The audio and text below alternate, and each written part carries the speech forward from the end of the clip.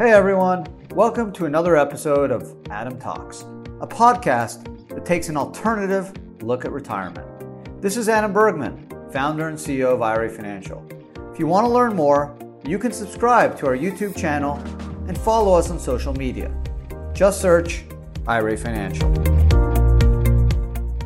Hey everyone, and welcome to another episode of Adam Talks. I'm Adam Bergman, tax attorney and founder of IRA Financial. And today's episode, I'm going to talk about capping your Roth IRA. And God, hard to believe it's been about 5 years since Senator Widener of Oregon proposed his Retirement Improvement and Savings Enhancement Act, RISE, which part of that RISE Act was a proposal to cap Roth IRAs at $5 million and also to prevent backdoor Roth conversions, I should say, above a certain income threshold. Now, the RISE Act didn't go anywhere really. There was just not a lot of momentum in Congress to get that passed. No Republican was going to support it, so it kind of died.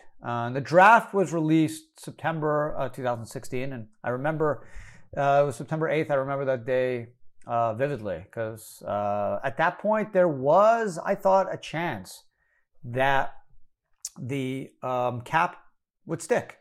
And the whole concept behind capping a Roth IRA was born out of a Government Accountability Office report that was released in 2014. And I've written a bunch of blogs and Forbes articles and done some podcasts on that. But in that Accountability Office report, the GAO report, they mentioned and they focused it on large Roth IRAs, founder stock, carried interest in a Roth IRA, how some taxpayers were using the system to generate enormous tax-free Roth IRA accounts. And the report went through a bunch of examples. It went through the Peter Thiel example and actually stated that it tried to audit, or it did audit the account, but was not successful in pursuing any tax avoidance claims, and it didn't find anything. And anyways, I recommend people taking a look at it. It is quite long, but you can go in and search around the document.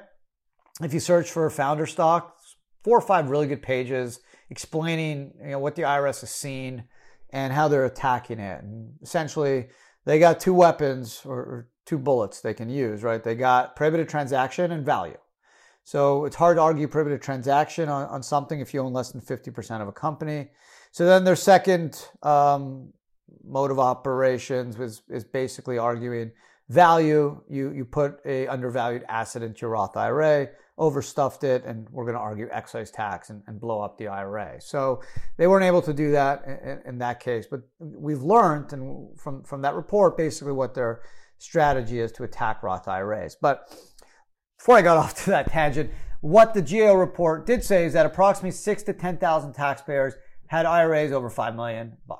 Okay, so even if that number has grown to 20,000, we're still talking about a super small number, right? There's 53 million IRAs out there, $32 trillion in retirement money. Are we really going to start passing legislation to stop 20,000 people accumulating tax-free accounts when they didn't generate any deductions, so the Treasury didn't lose any particular revenue? And again, those Roth IRAs eventually they are being used to fund other investments, whether it's startups that hire people or fund real estate deals or other types of investments. They do add capital to our economy, and they are an important source of capital. So, and again, ultimately, they will be subject to a state tax. So the IRS will, down the road, get some money from these Roth IRAs. But Senator Widener back in 2016 said, enough's enough. I want to cap this stuff. I don't think it's right. And I'll quote some language from his bill and basically said the system needs a dose of fairness when it comes to its retirement savings.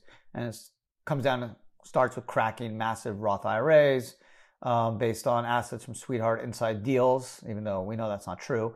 He didn't Thiel or any insider paid value, generally, there's no guarantees, right? If you invest in a hedge fund or a private equity, there's no guarantee that the fund will do well. There was no guarantee when Thiel invested in PayPal that it was going to be a success. How many companies fail?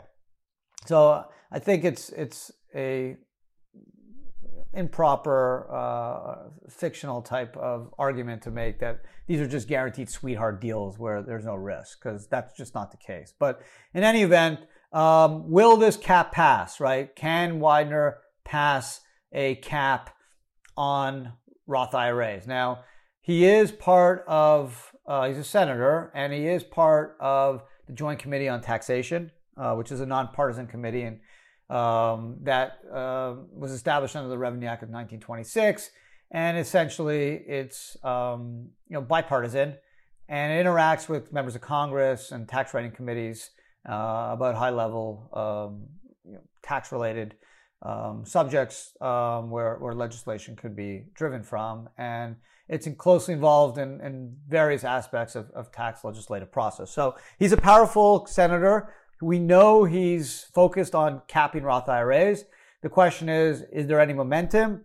The Ways and Means Committee, which is responsible for budget and taxation, I don't know if they're going to have enough momentum to get this done.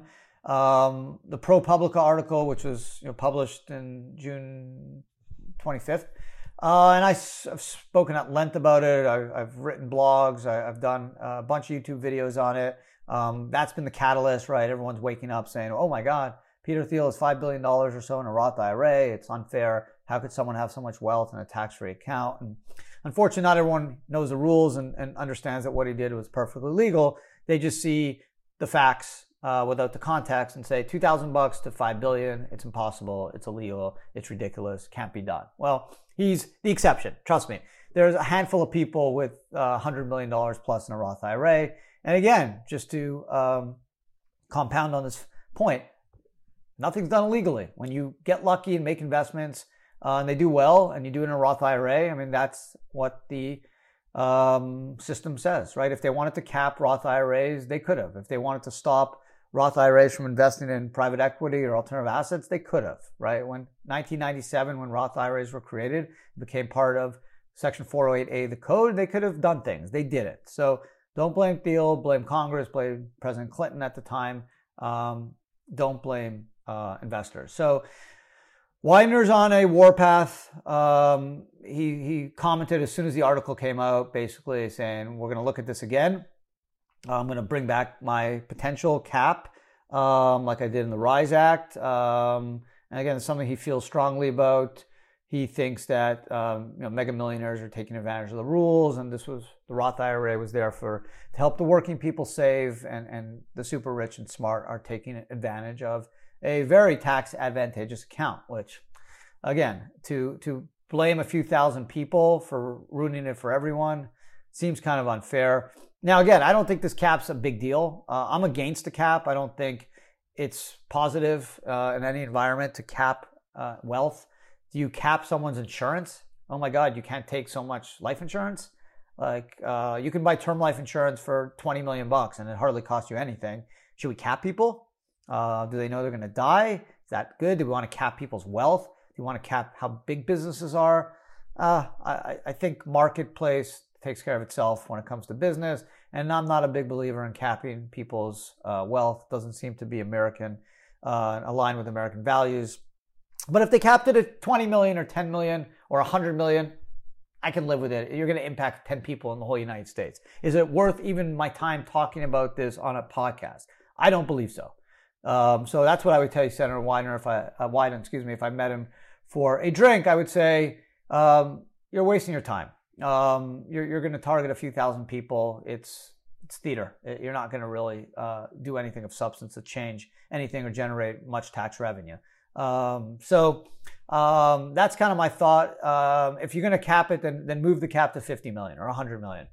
Go after the super billionaire rich, Senator Wyden, and don't go after the little guy who got lucky over the last 30 years and built a rollover 401k. Let's say he worked at Apple. He turned $600,000 when he was 40 years old into $5 million. That's possible. Why should we penalize him or her? So if you're going to cap 5 million is way too low, cap it at 100 million, and I'll live with it. But that would be my opinion and my counter to his 5 million cap. I hope it doesn't pass. I don't think it's going to pass, actually. I just don't think there's enough interest and momentum. Summer will roll on. People will forget about this ProPublica article. Maybe Senator Warren won't either. She's come on record saying this thing needs to stop. She's going after, she wants to levy taxes on net worth over 50 million. We know that her proposals when she was running for president. So we'll see. Obviously, there is a portion of the Democratic Party that's very bent on doing this.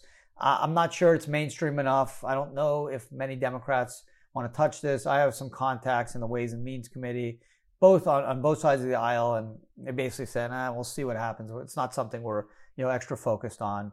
Because again, it's only impacting a handful of people across the country. There's a lot more important stuff that needs to be done from a tax policy standpoint, I believe, than going after Roth IRAs for the super rich, who again didn't do anything wrong to begin with. So I think capping's unfair, and I again hope it doesn't pass. But if I had to give a percentage chance, I'd say under 10%. I really don't think it's going to happen, especially when you have elections coming up in the House next year.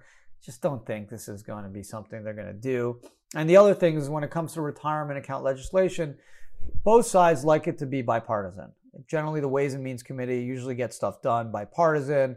We saw that with the Secure Act. We've seen it with Secure Act 2.0, which never came to be law, but it could, and it had bipartisan support and currently does. So could they stick this in as part of it? Maybe. I don't think they will, but that's just my opinion. So there you go. If you are a constituent of Oregon and you agree with me, let Senator Wyden know. Let him know that, hey, if you want to cap it at $1 billion or 500 million. But why penalize the person that did what they were supposed to do and saved since they were young and used the system of tax deferral and compounded interest to generate returns and did it in a Roth IRA? Why should we penalize that taxpayer? That just doesn't seem right. I also suggest check out the GAO report. Yeah, it's from 2014. But it's interesting. And you don't need to read the full 70 or 80 pages, but if you just do an edit find for founder stock, there's 5-6 pages of really interesting information that if you're interested in this topic and learning how the Peter Thiels of the world were able to do this legally and what the IRS could potentially do to attack it, I think it's worth the read. So there you go. It's funny, we've moved on from Mitt Romney, now we're on to Peter Thiel. We'll see. ProPublica's got a lot of this data. There was some leak in the IRS. Whoever did this or whatever group of people did this, clearly we're targeting certain rich people because they accumulated all this data. And I said this before, the IRA information is found in a 5498 form, which is not attached to a 1040. So it took some work to aggregate all this taxpayer data, which was done illegally. So ProPublica decided this was important from a public policy standpoint, I assume, or a public information need to violate taxpayers' privacy, which is an issue, right? When you submit your tax return, it's supposed to be private. The only way someone can get it is through a subpoena or if you consent to providing it. And this information was stolen from people without their knowledge and was published by ProPublica. So take it what it is worth. But I do know that his IRA is in the billions. I have firsthand knowledge of that.